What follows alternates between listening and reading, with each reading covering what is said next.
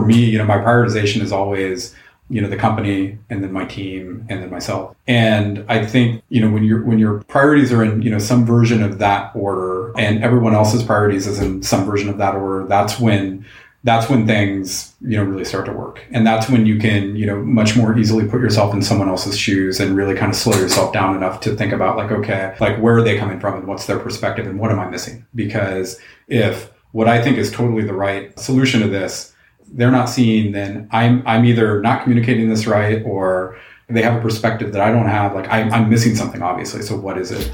And I mean, so that for me has definitely been intentional to a certain extent of like getting more into that mode because it feels right. That feels like a great way to communicate and partner with folks.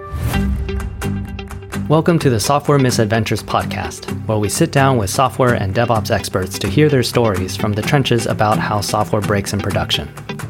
We are your hosts, Ronak, Austin, and Guang. We've seen firsthand how stressful it is when something breaks in production, but it's the best opportunity to learn about a system more deeply. When most of us started in this field, we didn't really know what to expect, and wish there were more resources on how veteran engineers overcame the daunting task of debugging complex systems. In these conversations, we discuss the principles and practical tips to build resilient software, as well as advice to grow as technical leaders. Hey everyone, this is Ronak here. Our guest in this episode is Bruno Connelly. Bruno is a VP of Engineering at LinkedIn and leads the Site Engineering organization, which is responsible for LinkedIn's production infrastructure. He joins the show to talk about his journey in tech, from teaching himself how to code at a young age, building ISPs in the early part of his career, which has some fun stories involving sleeping in the data center, and to now leading the SRE organization at LinkedIn. He talks about the early days at LinkedIn that involved a lot of firefighting to keep the site up, and some members of the team trained their spouses to take the alerts while they got some rest. He also shares how the team built technical stability and scaled the platform, which now supports 750 plus million members. We also dive into how he grew the SRE org globally and overcame challenges that came with the growth. Throughout this conversation, he shares various nuggets of wisdom, like how to stay calm under pressure and how to make people feel at ease, as he describes his leadership style, people who have influenced him, and what he thinks is a positive way to collaborate with people. We had a great time talking to Bruno, and we learned a lot from him. Please enjoy this fun conversation with Bruno Connelly. Bruno, it's such a pleasure to have you with us today. Welcome to the show. It's a pleasure to be here. Thanks for having me. So, while we were researching for this episode, we learned that you started working at a very early age and you came from a non-traditional background. So we thought we would start at the very beginning. Can you tell us how you got started in tech? Happy to. I'm also now curious how much research you guys did and how many surprises I have in store for me. Not a lot, just some. So in terms of, I'll go way back if you guys don't mind, in terms of like kind of my intro to the industry and infrastructure, and frankly, kind of being an SRE. Like I like to joke that I've been an SRE since I was 10 years old. And while it's a joke, there's kind of some truth to it. And it would probably be more like maybe 12 or 13 years old. And so the kind of condensed version of this is, like most kids that grew up at the time and in the region that I did had kind of passing exposure to computers, like the Apple II, the Atari 800, the C64, the TRS-80, just kind of here and there, everything from like in school classrooms to like in a mall in a like electronics boutique or, one of those.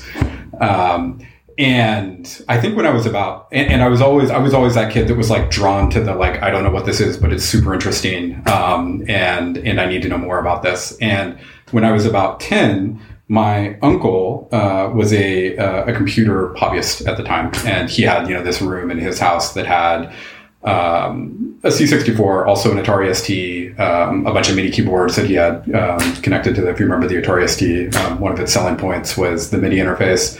And a modem, and then like big stacks of software. So that was like the first opportunity I got to really kind of get pulled into firsthand exposure, as well as just like the opportunity to like experiment and play with these super fascinating devices. And a couple of things. One, Sierra Games was, he had like this big box of questionably downloaded software. And one of those things that I stumbled upon, like just trying these things out, was Police Quest. And Police Quest like totally just like immediately sucked me in. I don't know if either of you were familiar with the Sierra series. Like they took the approach that, text-based adventure games had done and then layered on a graphical aspect where you navigate a character through a world and then type what you would have the character do to go through the storyline and solve puzzles. They were just super well done, super immersive. Ken Williams, who founded the company, actually just wrote a memoir of sorts. I'm trying to remember what it was called. I think it was Not All Fairy Tales Have a Happy Ending, which it's a recommended read.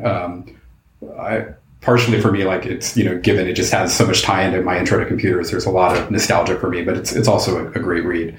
So anyway, those games really kind of pulled me in. And then the kind of next step from that was the modem and the BBS scene at the time. And, initially BBSs were just like an entry point for me to find more software. But very quickly turned into like this whole other world of, effectively like super early online communities, people, contributing to message boards together, electronic mail with each other, uploading and downloading software. So, long story short, I got very involved in the BBS scene and, ultimately ran my own BBS, which then, got into, taking software that someone else wrote, kind of reverse engineering it, extending it on my own. That's effectively where I, like, unbeknownst to myself at the time, taught myself to code. Slight snippet. There was, I don't know if I'm remembering these details correctly because it's just been so long. On the Atari ST, there was a BBS software package called, I think it was BBS Express ST, that had basically like a scripting / macro language built into it that you could extend and like build online games and doors and whatnot. And I remember thinking back like 10 or 20 years later, like, oh, that was my introduction to writing software, and I didn't even realize it at the time. So long story short, I spent, probably like from age 12 to 16 to running, a BBS that, got progressively bigger and larger and had, a larger audience. And as I could save up money in any possible way, I would, upgrade my 1200 baud modem that I got from a neighbor that had like sitting in a closet to like a US Robotics, Courier HST that, set you back like $500 at the time. Getting a hard drive, et cetera, et cetera. And anyway, ran this online service, that like had to be up and available for folks. And I took it very seriously and got very immersed into it.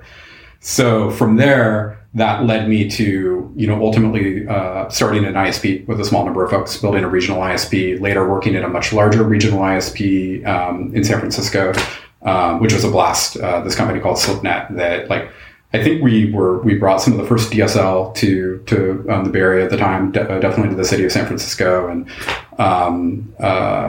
then ultimately into consumer internet and where I am today. So it's kind of funny. My path has been almost kind of linear, and I like to think, and of course I'm biased, that the ISPs in the 90s, the early 90s, and like the early days of dial-up internet was kind of some of the formational and kind of proving grounds is the right word, but like that was SRE work.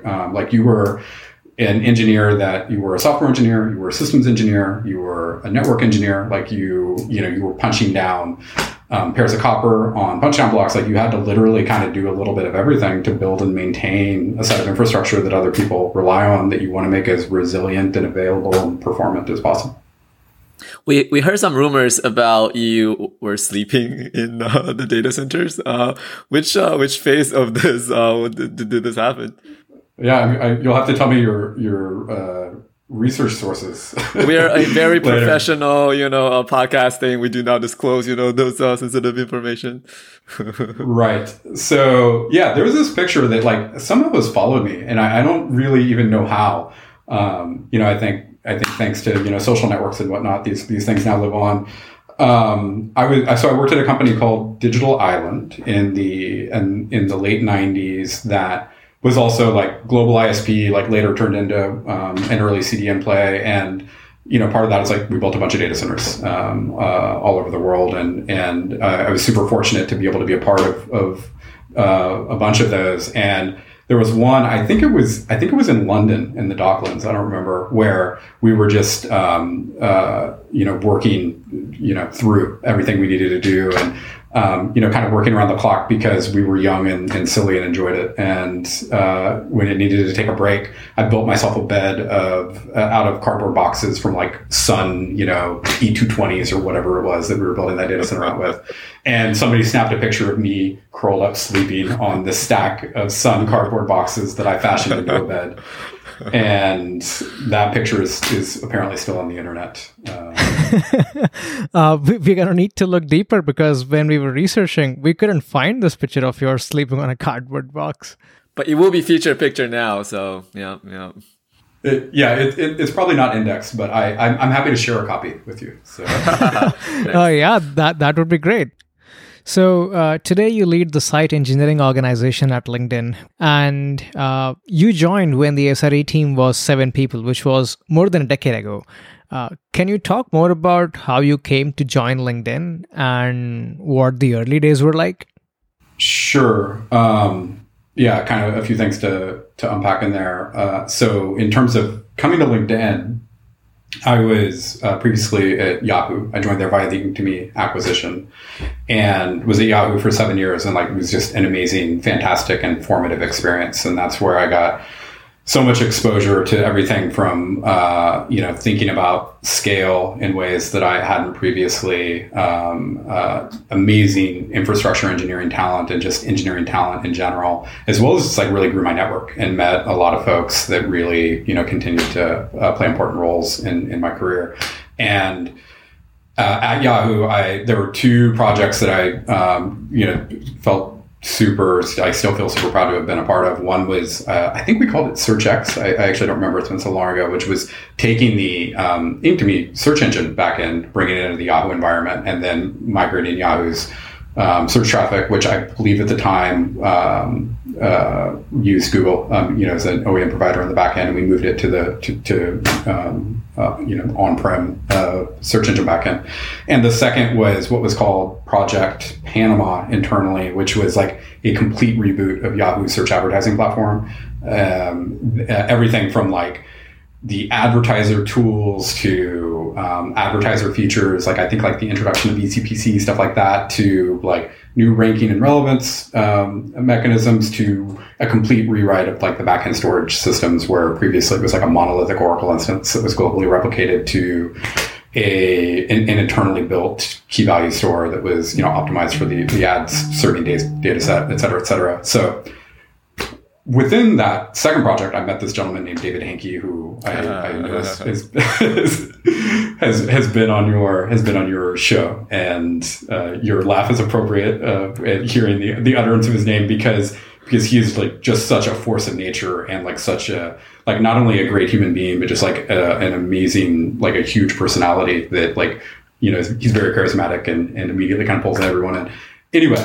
So David led that project for Yahoo. It was a massive project, and that's where I got the chance to get to know Mr. Hankey.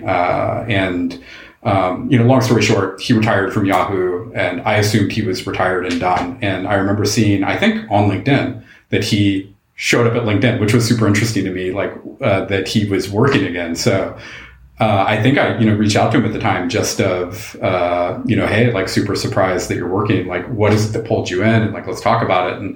And as I spent more time with him, that's where I got to understand everything that pulled him in, everything from just super excited about the, not just the LinkedIn product itself, but the possibilities of the LinkedIn product, and where he and Jeff Weiner at the time and others, Reed, of course, were going to take the platform, as well as just the technical challenges that existed, the scale that was in front of them. And I mean, to be super honest, some of the technical concerns and stability concerns that they had to get to that scale, which was a big part of why David was there. And so, while I loved Yahoo and was super, like I said, I had such a great experience there, it seemed like this kind of unique opportunity to be a part of this platform that, the mission and vision absolutely like resonated with me and seemed amazing, coupled with the technical challenges and scale that would be in front of it, and the opportunity to do that, a little more, on my own, and like go through some of those learnings on myself versus, Yahoo was I think probably a 5,000 person company by the time, the Inktomi acquisition joined, and et cetera, et cetera. So that was my intro. That was how I landed at LinkedIn. The other part of that question was like early days at LinkedIn. Is that? Yeah, we would love to dig into the early days at LinkedIn. However, one thing which I would like to know is when you were coming from Yahoo to LinkedIn, Yahoo was a much bigger company at the time. And when you joined LinkedIn, were there any surprises, like things you weren't expecting or things you expected to be different? I imagine the the short answer is probably yes, but also kind of no. I'm also guessing that your research probably has some surprises you want to talk about, perhaps. So here's the thing. So on one hand, like, yes, I think don't hold me to these numbers. I'm doing my best to kind of remember. I think the whole company was less than 1,000 people. I think engineering was like maybe 300 or 400 people. The entirety of LinkedIn was served out of a single data center on, probably sub 1,000 computers. It was definitely different than what I had seen at Yahoo. I guess, one other thing I just want to mention about LinkedIn that was kind of interesting was, LinkedIn had a really long kind of growth curve before it hit its knee in its growth curve. And it wasn't like, LinkedIn existed and then, it started scaling. We had to figure this out. There was like an MVP period of the product that was probably like 2003 to 2010, where things really started to go, kind of like reached an inflection point and went nonlinear in terms of growth patterns and like member signups and traffic and all this sort of stuff. So I think that was kind of unique to LinkedIn in the sense that there was like a long period of like iteration and, thus to a certain extent, technical debt that just accrues naturally while you're trying to build a product and try to find market fit for it. So, no fault to anyone other than that's just kind of how these processes work. So with all of that, I would say, like, I don't think I was, I also, worked in the industry long enough at that point that I know how the sausage is made. And I know that there is, no such thing as perfect infrastructure or perfect environment. So, I think if anything, the surprise for me would just be like how fast things were growing. And like, we were seeing record traffic numbers like day after day after day after day. So that was probably more of a surprise to me than anything else. The rest was just like, that's what comes along with scaling stuff on the internet and, building, complex software platforms with, hundreds of people working in concert to build them. Like that stuff it's not easy and it's not perfect. That makes sense. Now, being an SRE at LinkedIn, I've heard the stories about what the early days were like for the site ops team, especially when LinkedIn was going through this growth phase. Can you describe what some of the challenges were at the time, and especially what the life was like on the site ops team and the kind of things you would see on a day-to-day basis given the technical instability? Sure. Yeah, there's a lot in there. I would say so back to the point I mentioned that, one, like things were just growing really quickly. And I remember we were literally uncovering new capacity bottlenecks, multiple times per week, everything from like, switch uplinks to like, like literally like, oh, like, yes, like we're now, maxing these things out in ways that we didn't expect to previously. So that was part of it. The other is that, there was an element of, LinkedIn had taken a pretty traditional operational approach historically. So, way back in those days, it was, Eng was Eng and Ops was Ops, and certain people only had access to certain things. And, some of that in the worst cases would result in, the ops teams, which was my team at the time, carrying a lot of weight and dealing with all of the outages and all of the operational work, and frankly, sometimes being put in situations where they're probably not even the right first team to be involved, but just kind of servicing more as like a 911 dispatcher than an engineer that can really kind of help. And so, because of that, and, you probably heard some of these stories, and I've spoken about some of them publicly in the past. The most famous one, I think, is that, at the time there was a pager, and I forget what the device was.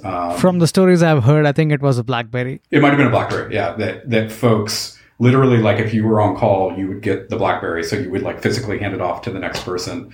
And this thing, literally didn't stop going off. And I'm not like hyperbolizing that, like, oh, it was, it was like literally like once a minute there would be a new alert, and there would be some level of like triage, and folks would do best effort just given how often the stuff was coming in. And some folks said, like, the story, is that some folks like literally had helped train their spouses and partners to help them be able to triage alerts as they came in, so they could get a break, and their partner would let them know, like, hey, this actually sounds pretty bad.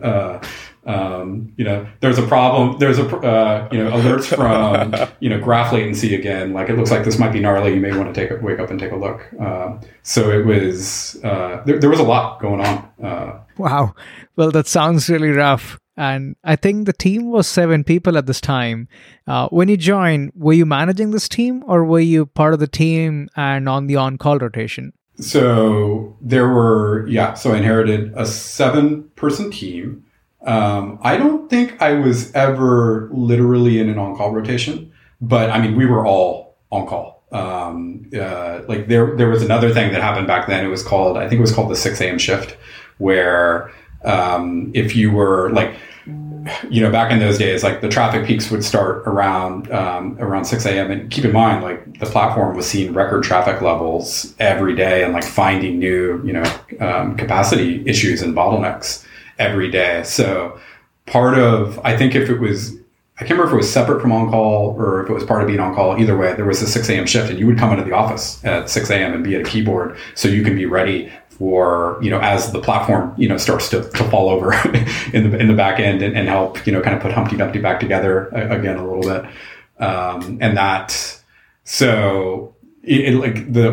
First off, like, I want to give credit to that team, like, and many of those folks are actually still at LinkedIn today, like fantastic people on that team. And like, I don't want to name too many names because I don't want to leave folks out, but like Tony Kwan and Bosky Devaraj can't come to mind. Like, both of, are still engineers at LinkedIn today. Like, it was a fantastic team. It was just like, there was just so much happening. It was more than that team could really kind of handle on their own.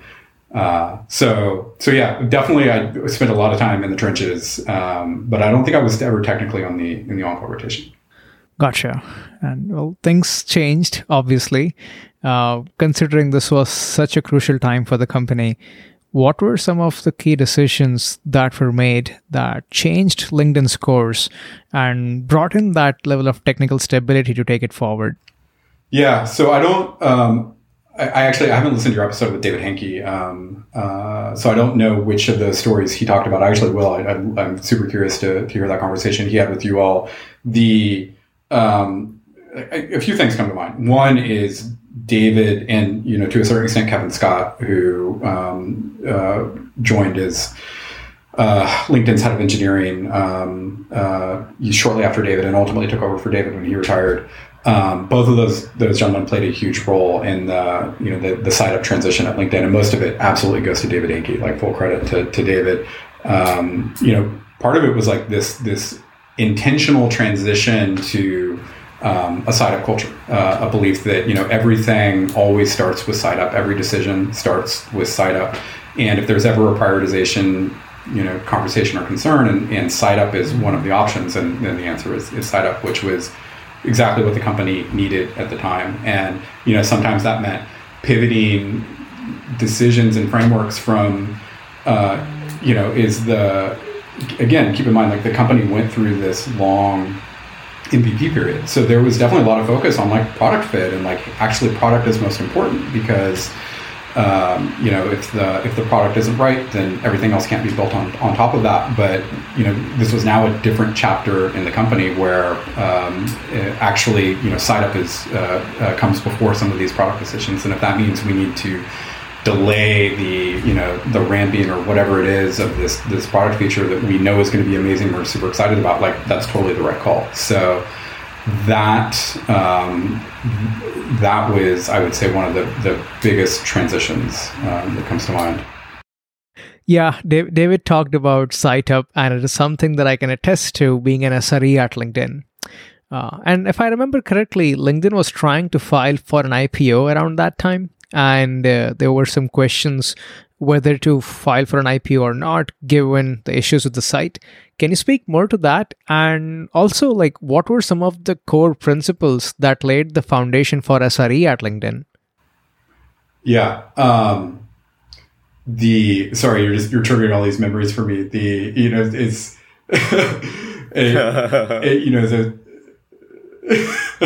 as I was thinking about, some of those early days and scaling and the IPO, one thing that I'll just share this briefly that comes to mind is I remember Hanky was actually, he was in India, at a wedding. And that's when we were in the kind of final decisions of the S1 filing. And we actually, there was like an Oracle backend at the time that we were having, that was reaching scaling limits. And I remember, we actually we had conversations about, like, does the S1 filing make sense based on, where we are with kind of understanding this level of capacity issue. Very different world now. And like, to kind of segue that into your other question about the kind of like, I guess, the intention and direction of the SRE team and how that changed over time. We actually had 3 founding principles that we leveraged when we started the team that carried us quite a ways. And the first was that Site Up is our top priority, and I mentioned this earlier. This was really that kind of converting the culture of the company, and the mindset of the company to a Site Up culture. The second was what we called empower developer ownership, and that was both on one hand, getting out of the mode of like, hey, we want to like, the ops team has to be the team that owns and operates all this stuff. Like, no, we want to empower any developer at the company to be able to do that. And keep in mind, this is a long time ago in the industry as well. And that there was even, some of this mindset of like, oh, well, do developers know what to do in production? Or are they going to, it's like, well, hey, like, one, I'm not actually concerned about that. And two, even if I were, like, let's do it in a way where we can empower them to do it in a safe way. But then, that also, then just pivoted into, a culture of really, wanting any engineer at the company to take great pride of, ownership of what they're building and what they're scaling in production, and how better to do that than to like give them as much control as possible. And then the third was that operations is an engineering problem, and treating operations as an engineering problem. And that, meant everything from, looking at how we're hiring, making sure that we're, hiring folks that are generalist engineers. Obviously a focus on automation, which is at the, near and dear to all of our hearts. And, but it, also meant, pivoting how we think about designing software towards things like resilience and, that not only operations and, toil related work as it's often referred to these days, can and should be automated, but also that like, some of that stuff should be just a software problem anyway, and baked into the core software as much as possible. So those 3 things both were, as I mentioned, founding principles, but also just kind of carried us a long way and played a large role in everything from defining the culture to like the types of folks that we hired, to even just kind of, how the team has evolved and continues to evolve over the years. So these principles make a lot of sense, and I believe you were trying to build out the SRE team back in 2011, 2012. Now today, the SRE function is relatively well understood. However, I don't know back in the days how well known it was. So were there any challenges in hiring people to join the SRE team, given how known this function was at the time?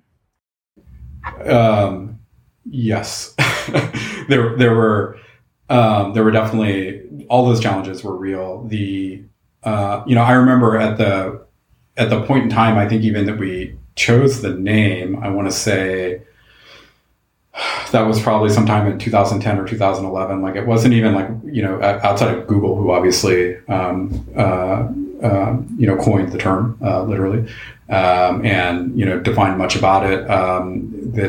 I remember like it was used very inconsistently at the time. I remember Zynga had an SRE team that I believe like that was literally their knock, and they called it SRE. A very like tier 1 focused team.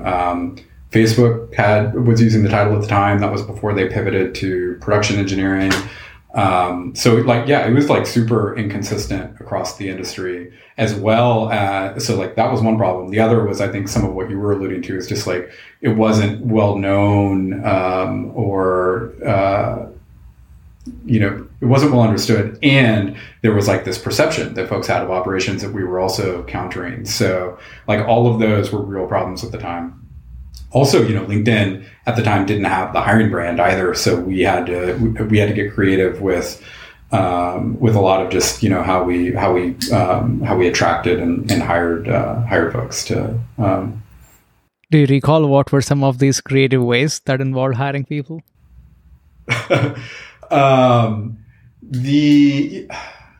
I want to think about that a little. I think the only thing that comes to mind was we just got really creative about how we targeted folks and just like trying to find environments where it's likely that there are SREs that maybe don't even know they're SREs. And that's everything from like folks that were in ISP environments, like I mentioned, to folks that were running large networks at their university, to folks that were like full stack engineers and in smaller shops, but really gravitated towards some of these problems. That's where, our sourcing and recruiting team at the time got super creative of, like finding more avenues where these folks existed, where, like I said, they may not even realize that that's what they are. That's pretty neat. Talking about building teams, you've built out teams globally and twice now, once at Yahoo and then at LinkedIn. We don't speak with a lot of people who have done this before, so we would love it if you could share your experience building out teams globally, and like what were the challenges that you faced, and if you have any advice for teams or companies who are trying to build out engineering presence in a new country, like the kind of things that they should think about and they could do to set up the team for success. Yeah, so there's a lot in there. So I've had the opportunity to do that twice, to your point, both at Yahoo and at LinkedIn, and in both cases built teams in Bangalore, actually, in India, from the ground up. And the Yahoo team specifically, I had the opportunity to build a team both in Bangalore and actually a team in Beijing. And that was like a whole new world of learning, especially back in those days. This was like probably 2005 or 2006. I remember for the India team, I was making job postings on my own to like, I remember the Pearl mailing list and just like all sorts of like, weird places where I could, try to uncover folks that would be interested in fits for this type of work. And, that was, especially at that point in time in India, infrastructure engineering wasn't near as like that. The Bangalore engineering scene had not kind of, moved into that space yet. So, the hiring, I remember staying up until, 10 or 11 p.m. to phone screen folks to just try and build that initial team. So, that was a set of challenges on its own. In both in that case, as well as at the case of LinkedIn, when we did decide to grow internationally and into India, there were a few things that, one was, just being able to tap into another hiring market and have the opportunity to take advantage of a hiring market outside of the Bay Area at the time. And then, of course, the benefits of geographic distribution, everything that comes along with that. And, with that also comes the challenges of how do you keep that team super connected, to your point, and really kind of identifying with the culture and feeling like a part of the team and feeling like they're just like connected to decisions. And it's easy to think about now, but like, put yourself in the position of those folks where if they have a question, that, one of us would just, poke a head over a cube or, nowadays ping someone on Slack, they've got to wait 12 hours or longer to get a response because they've got to fire an email. So it's like, how do you account for that and how you communicate? And even like, as you're writing emails to each other, like try to, predict the next few questions that your colleagues in another office may ask, so you can answer it ahead of time, and really kind of shifting the culture to that. The other is making sure that those teams have an identity and that they have something that they own and have some level, appropriate level of autonomy of like what they're committing their contributions to the company, and obviously not the the follow the sun support team type of thing, which I don't, think anyone is like it's, that ship has sailed. But at one point in time, like there were, that's how, parts of the industry would look at remote teams or international teams. Were you able to find someone that's based there that can help you with, some of the more logistic stuff that you can really trust? Was that like a pretty like important person that you were looking for, or did you like do a lot of the stuff like by yourself? So in the case of Yahoo, there was an engineering presence, a small engineering office there. So there was a gentleman there that helped make that happen for us. In the case of LinkedIn, our first chief security officer, GK, who also was chief paranoid at Yahoo for a long time, he built that. He was that logistics person for us. So he built our Bangalore office from the ground up. And that, in both of those cases, I think having someone there who really understands all aspects of the company, including the culture of the company, is a very important part of that being successful. And GK absolutely played that role. And then otherwise, for me, it was like a big part of it absolutely was identifying, okay, who are the leaders that we can build around to grow the rest of these infrastructure teams for us. But definitely that, that seed person that understands the company, I would say is it definitely a key element if you're lucky enough to have it. Thanks for sharing that. That's super valuable. Switching gears a little bit. So considering your career in site reliability engineering, I would imagine you've seen a lot of incidents, a lot of outages in your time. And some of these situations are extremely high stakes. They are crucial to the business and there's a lot of pressure.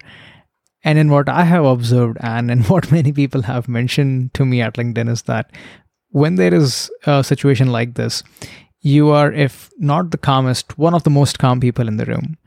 What I would love to know is how have you developed this ability and what are some of the practices that work for you in staying calm under these high pressure situations? It's a great question. I love it.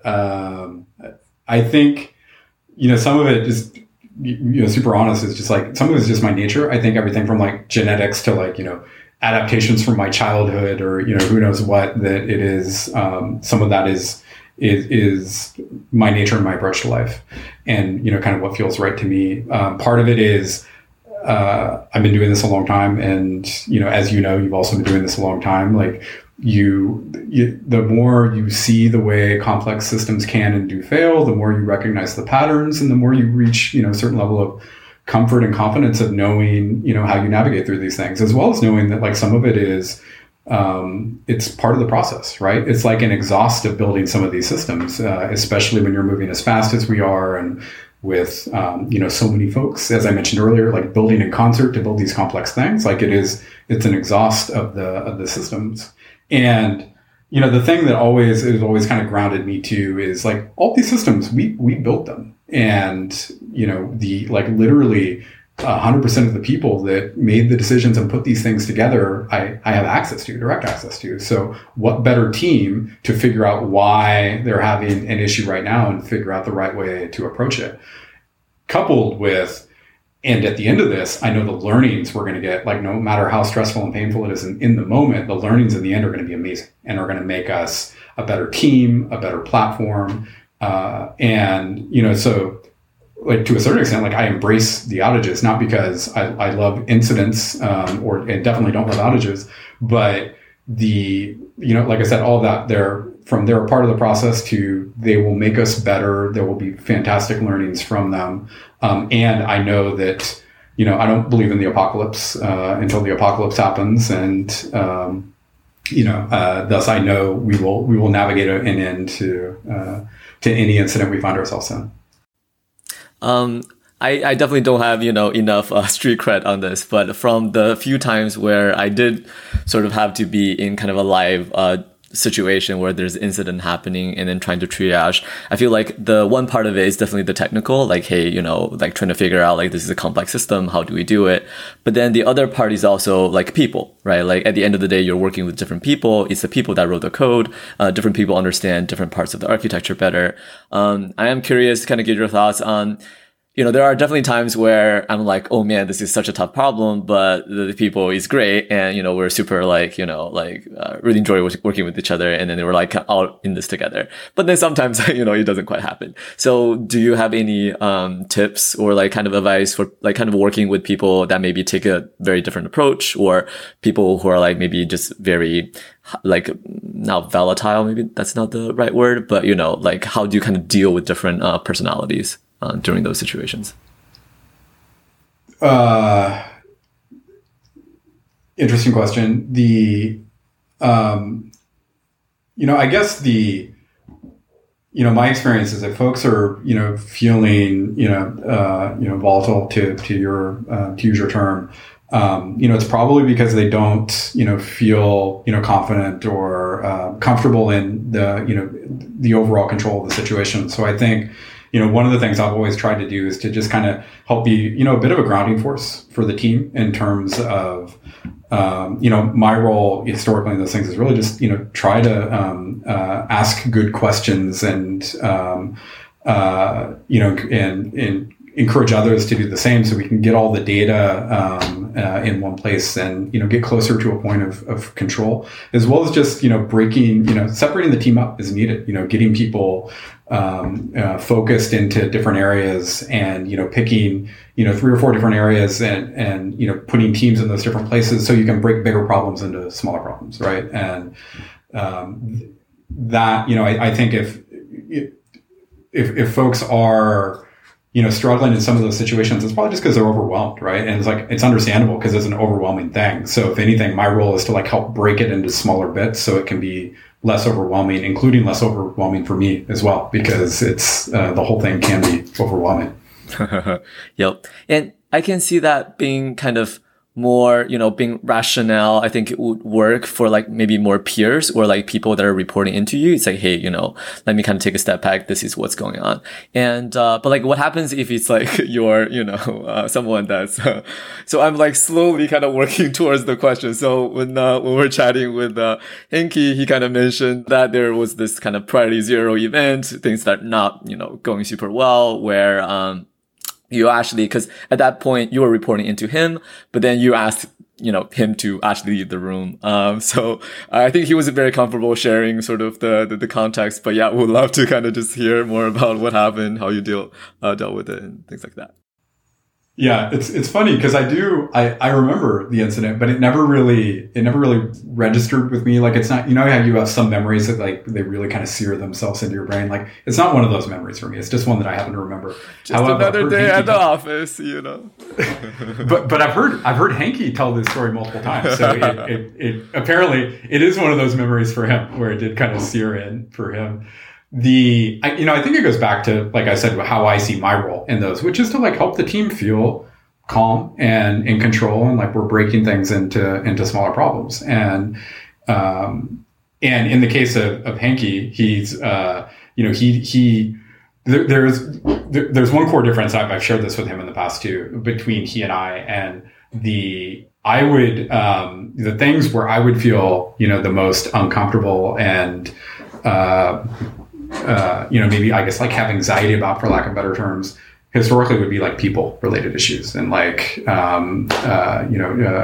like managing senior folks in larger teams and dealing with disagreements. Like that's where, I would, get more anxiety, and he was a huge, source and mentor for me of how to grow and manage in those situations.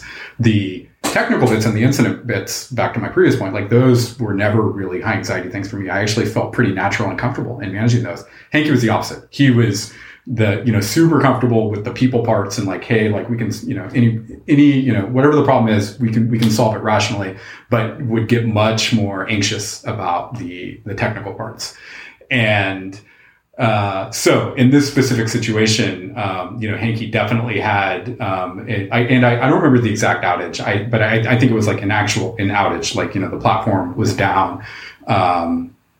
And he was concerned, as he should be, and in the room. And I saw it was kind of reached a point where, while his intentions were,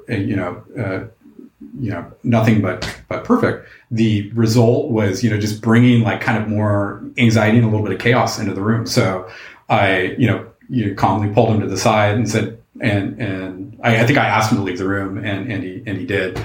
And I explained like my approach to the situation, that I, like this is the path that we're going to keep taking it. Are you comfortable with that? And this is my commitment to you of how I'll keep you in the loop and up to date. Does that all sound good? Would you like to change any of that? And with that, my ask is that you stay outside of the room. Just give me the space to run this so I can, keep the chaos to a minimum.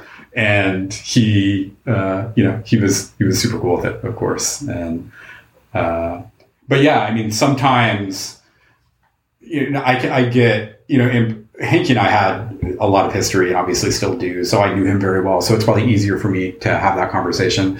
But I definitely get that can be a tough situation for folks. But I think it's also like a very reasonable thing to do. And if you feel that it's the right thing to do, you should absolutely do it in a clear and respectful way. The first thing comes to mind if I'm about to do something like that is like the table flip gif that's sort of replaying in my head if I ask that. But I guess to your point is that, do you think it's like the trust, like when like that you the both of you have built over time, such that that when you approach him, being polite, but then very matter of fact, hey, this is what I'm observing, that he trusts you enough to kind of believe your judgment of the situation, and then kind of take your advice. Yeah. I mean, I think it was a mix of absolutely, he had, trust in me, trust in terms of like, consistency over time. He knows me and how I operate, and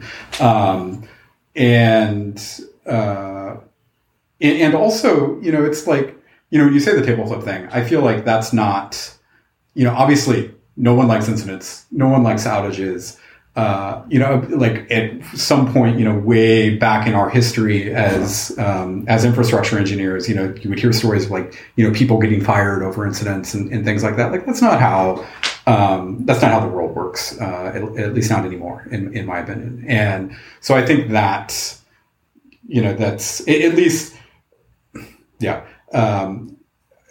I think there's an element of that as well. If we're all coming from a place of like, we're aligned on like getting the company's platform back to a place where it needs to be, like that's the core alignment point, right? Everything else building from that is building into a good space. There's a lot to learn there. Thanks for being open about it.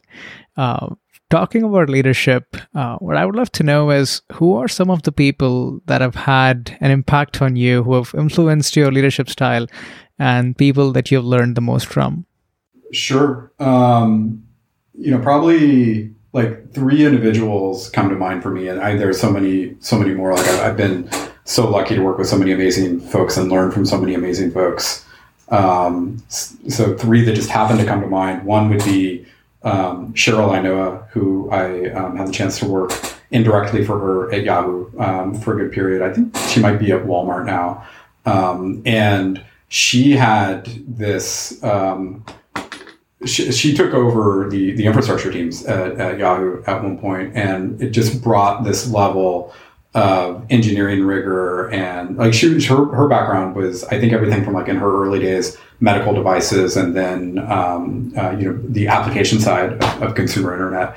And she brought a lot of engineering rigor, and to a certain extent, just like accountability through frameworks that really kind of up-leveled our abilities in our game. And definitely I took a lot of that to heart, and she was a fantastic mentor for me. David was absolutely one. And I think we talked about him quite a bit, but he obviously was a big influence on me. And I mean, I can't even begin to think of all the things that he taught me about leadership and how to partner and influence and collaborate with people. And then the third would be Kevin Scott, for certain. Kevin, I mentioned, I think a little bit before, was He was, I think, pretty early at Google, worked on, I think, ads quality and AdWords at Google, and then went on to AdMob and then back at Google, and then ended up at LinkedIn at that point. And, Kevin, when he joined, like from his experience at Google alone, not to mention building and scaling AdMob, he just understood, he came in with this worldview and understanding infrastructure at scale in ways that, few of us did. I definitely did not. And, on top of just like being like a pretty impressive human being. And, he helped, I don't quite know how to articulate it. I guess he helped me kind of understand that, sometimes like as a manager, you almost feel like, that, these are the rules that you have to follow. These are the things that you have to do. And like, maybe it's, not the best decision for the team, but it's like what you need to do as a manager. I don't know if that kind of resonates. And he taught me that that's not true. Like, doing the right thing for the company, and doing the right thing for your team and et cetera, like that you can have all of those things. And, so I don't know if I articulated that very well, but that was pretty eye-opening for me as a manager, that like, it's, sometimes like, the rules as you interpret them, if it feels like it's, probably the wrong thing to do for some other reason, then it probably is. And we should do it differently. And, so those are the three individuals that come to mind for me. Nice. So zooming out a little to get your perspective on the growth of the SRE team at LinkedIn, what were some of the growing challenges? I mean, after a point, it's not possible for you to know every individual. So what were the challenges that came with it? And as you reflect on this journey, what would you do differently? Or another way to think about this question is, if you were to call yourself from 10 years ago, what advice would you give yourself? So in terms of growing the team, you mentioned I started with 7 folks, and, that was like sometime in 2010. I think by the time, maybe 2012 or 2013, we were well into the space of like growing the team very quickly and hiring a lot. And somewhere in those years, I forget which ones, I literally interviewed every single person that joined the SRE team or like interviewed for the SRE team. Like I was literally on every single panel, and, was doing probably 100 interviews a year. And because of that, and this was when we really started ramping up and growing the team. Because of that, I literally knew every person on the team, and, had the opportunity to make like an initial connection and get to know each one of those folks. And, my leadership style at the time, and it still is maybe parts of like what people sometimes call management by walking around, definitely like leveraging, and not like, checking on like quality or performance or anything like that, but like building and maintaining connections with the folks and with the team. And by through that, by virtue of doing that, also getting just like amazing insights about, how the team functions and what's working and what's not, and where like, I get so many data points about how to grow and continue to chart like make decisions about the team. And I definitely, reached a point where, it was probably like Dunbar's number or something like that, of like, reached a point where I couldn't scale that anymore. And it was, I think Dunbar's number is like 150, somewhere around there, whatever it is, I'm not going to give this be able to do justice, but the belief that the human brain can only maintain so many human connections, and above a certain number, it's harder to. And I definitely felt a version of that, and that's when had to kind of like adapt and change my style of not being able to just like have that level of connection with the entire team. But still be able to have, the confidence in data and whatnot that I needed to be able to make decisions. And, obviously a huge part of that is really just like, finding other ways to get that approximation, but also just like building a fantastic leadership team. And, definitely been very fortunate to be able to build an amazing leadership team over the years. That's actually, knock on wood, been a very consistent leadership team in SRE and LinkedIn. So that, that was a huge part of that journey. The the other part of your question, what would I do differently? I think how'd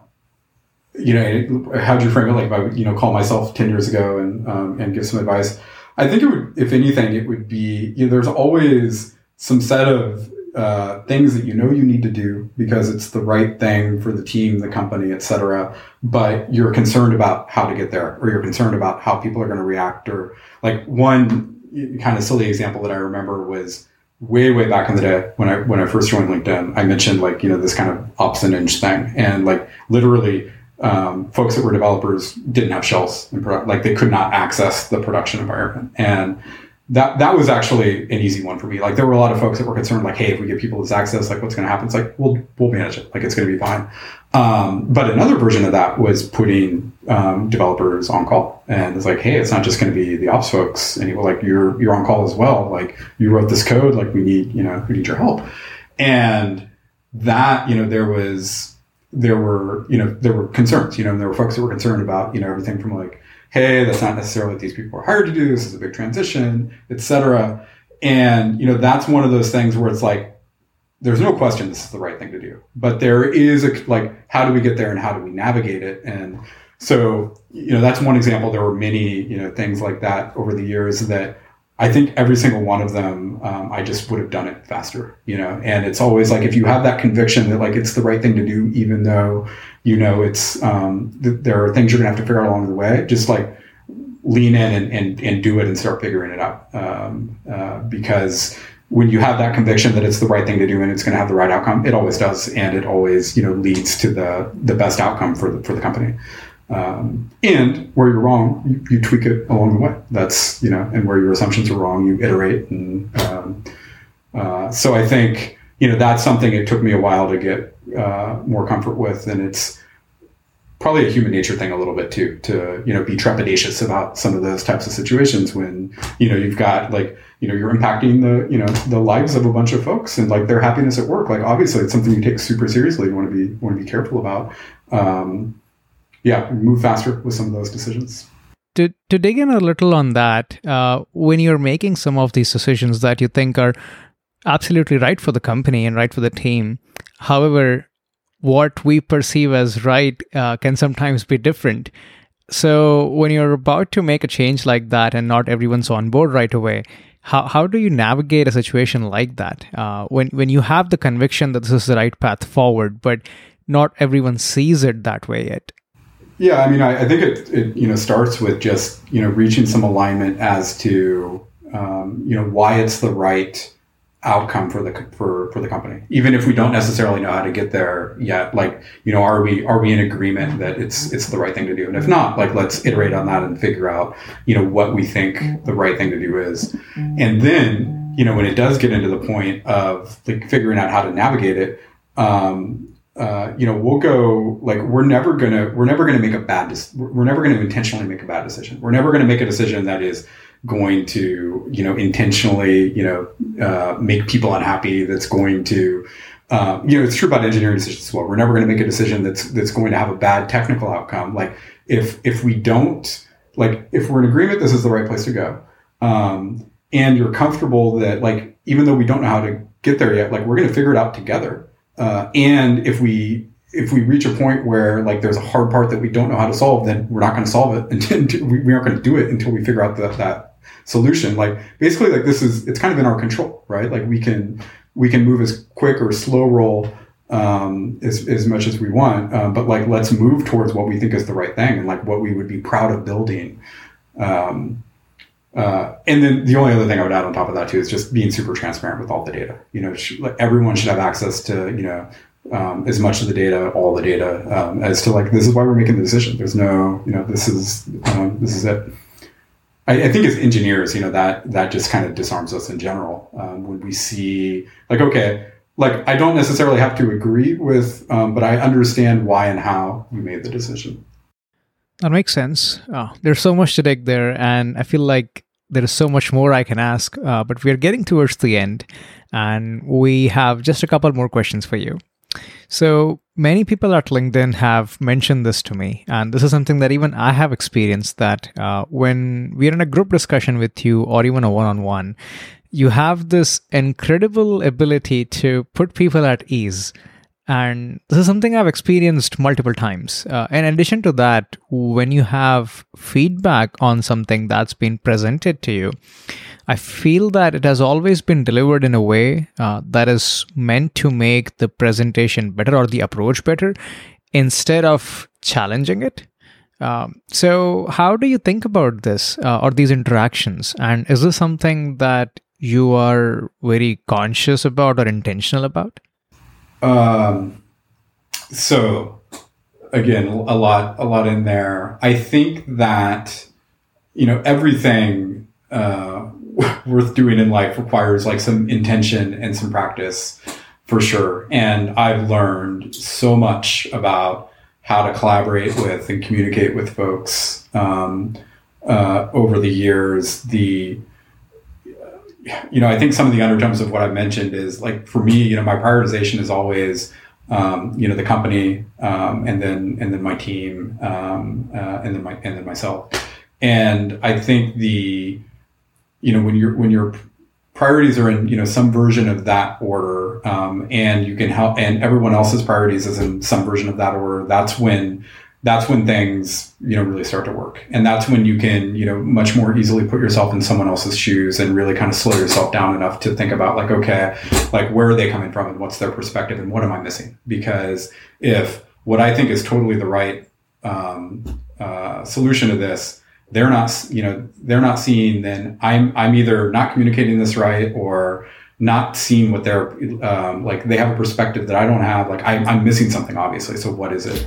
And I mean, so that for me has definitely been intentional to a certain extent of like getting more into that mode, because it feels right. Like it's like, that feels like a great way to communicate and partner with folks.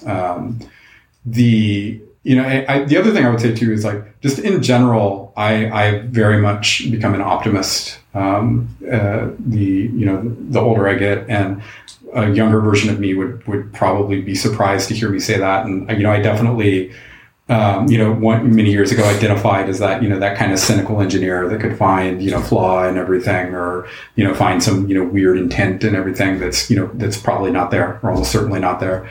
And I think I just reached a point, and like through, learning from like some of these fantastic people that I've had a chance to work with and learn from, that, that viewpoint, isn't great. and it didn't always serve me well. And anyway, where I'm going with this is I think, probably sometimes I think that optimism in, like I can bring that out in others. And, so maybe, that's some of what you hear from, people feeling, that at ease, or, feeling it yourself is, some culmination of all those things that I just mentioned.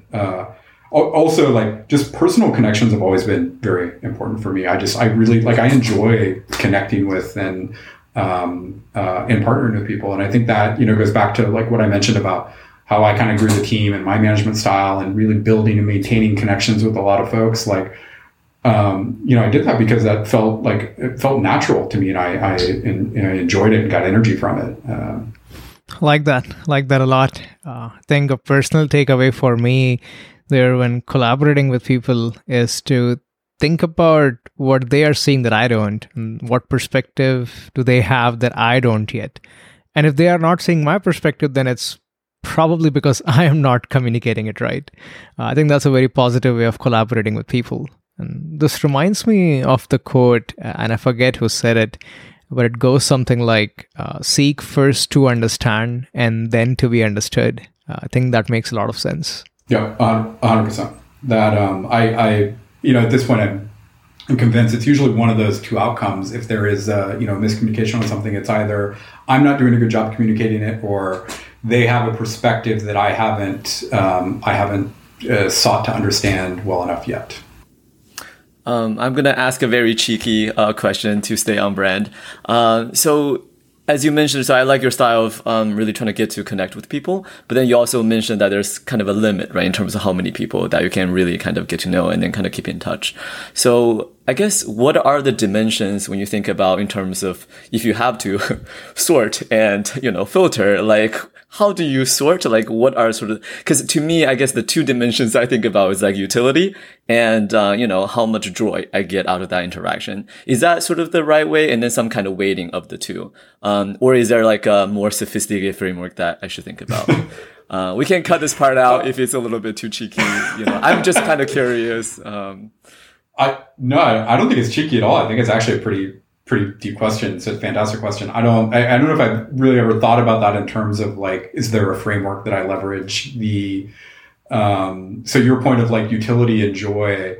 I will say that, there is definitely a part of me that, will, maybe this sounds even a little self-serving, I will seek out, folks that I get energy from talking to. And because positivity absolutely breeds positivity. And I love, especially on like, a challenging day when, for whatever reason, a bunch of things have happened in a way that just, have you feel, feeling like you have the weight of the world on you a little bit. Like a conversation with someone who, has that energy, like can just totally, 180 your entire mood and perspective. So, absolutely one thing I do in general is, have that, a set of folks that, not only I enjoy and I learn from, but also, they bring, I take some of their energy, probably. But that's an important part of how I keep going for sure. I feel like we can keep going here and ask you a lot more questions, but I do realize that we are at time. This has been an absolute pleasure to spend the time with you, Bruno. We've learned so much. Thank you so much for taking the time, and we really appreciate it. Yep, likewise. It's been a blast. Thanks for having me. Hey, thank you so much for listening to the show. You can subscribe wherever you get your podcasts and learn more about us at softwaremisadventures.com.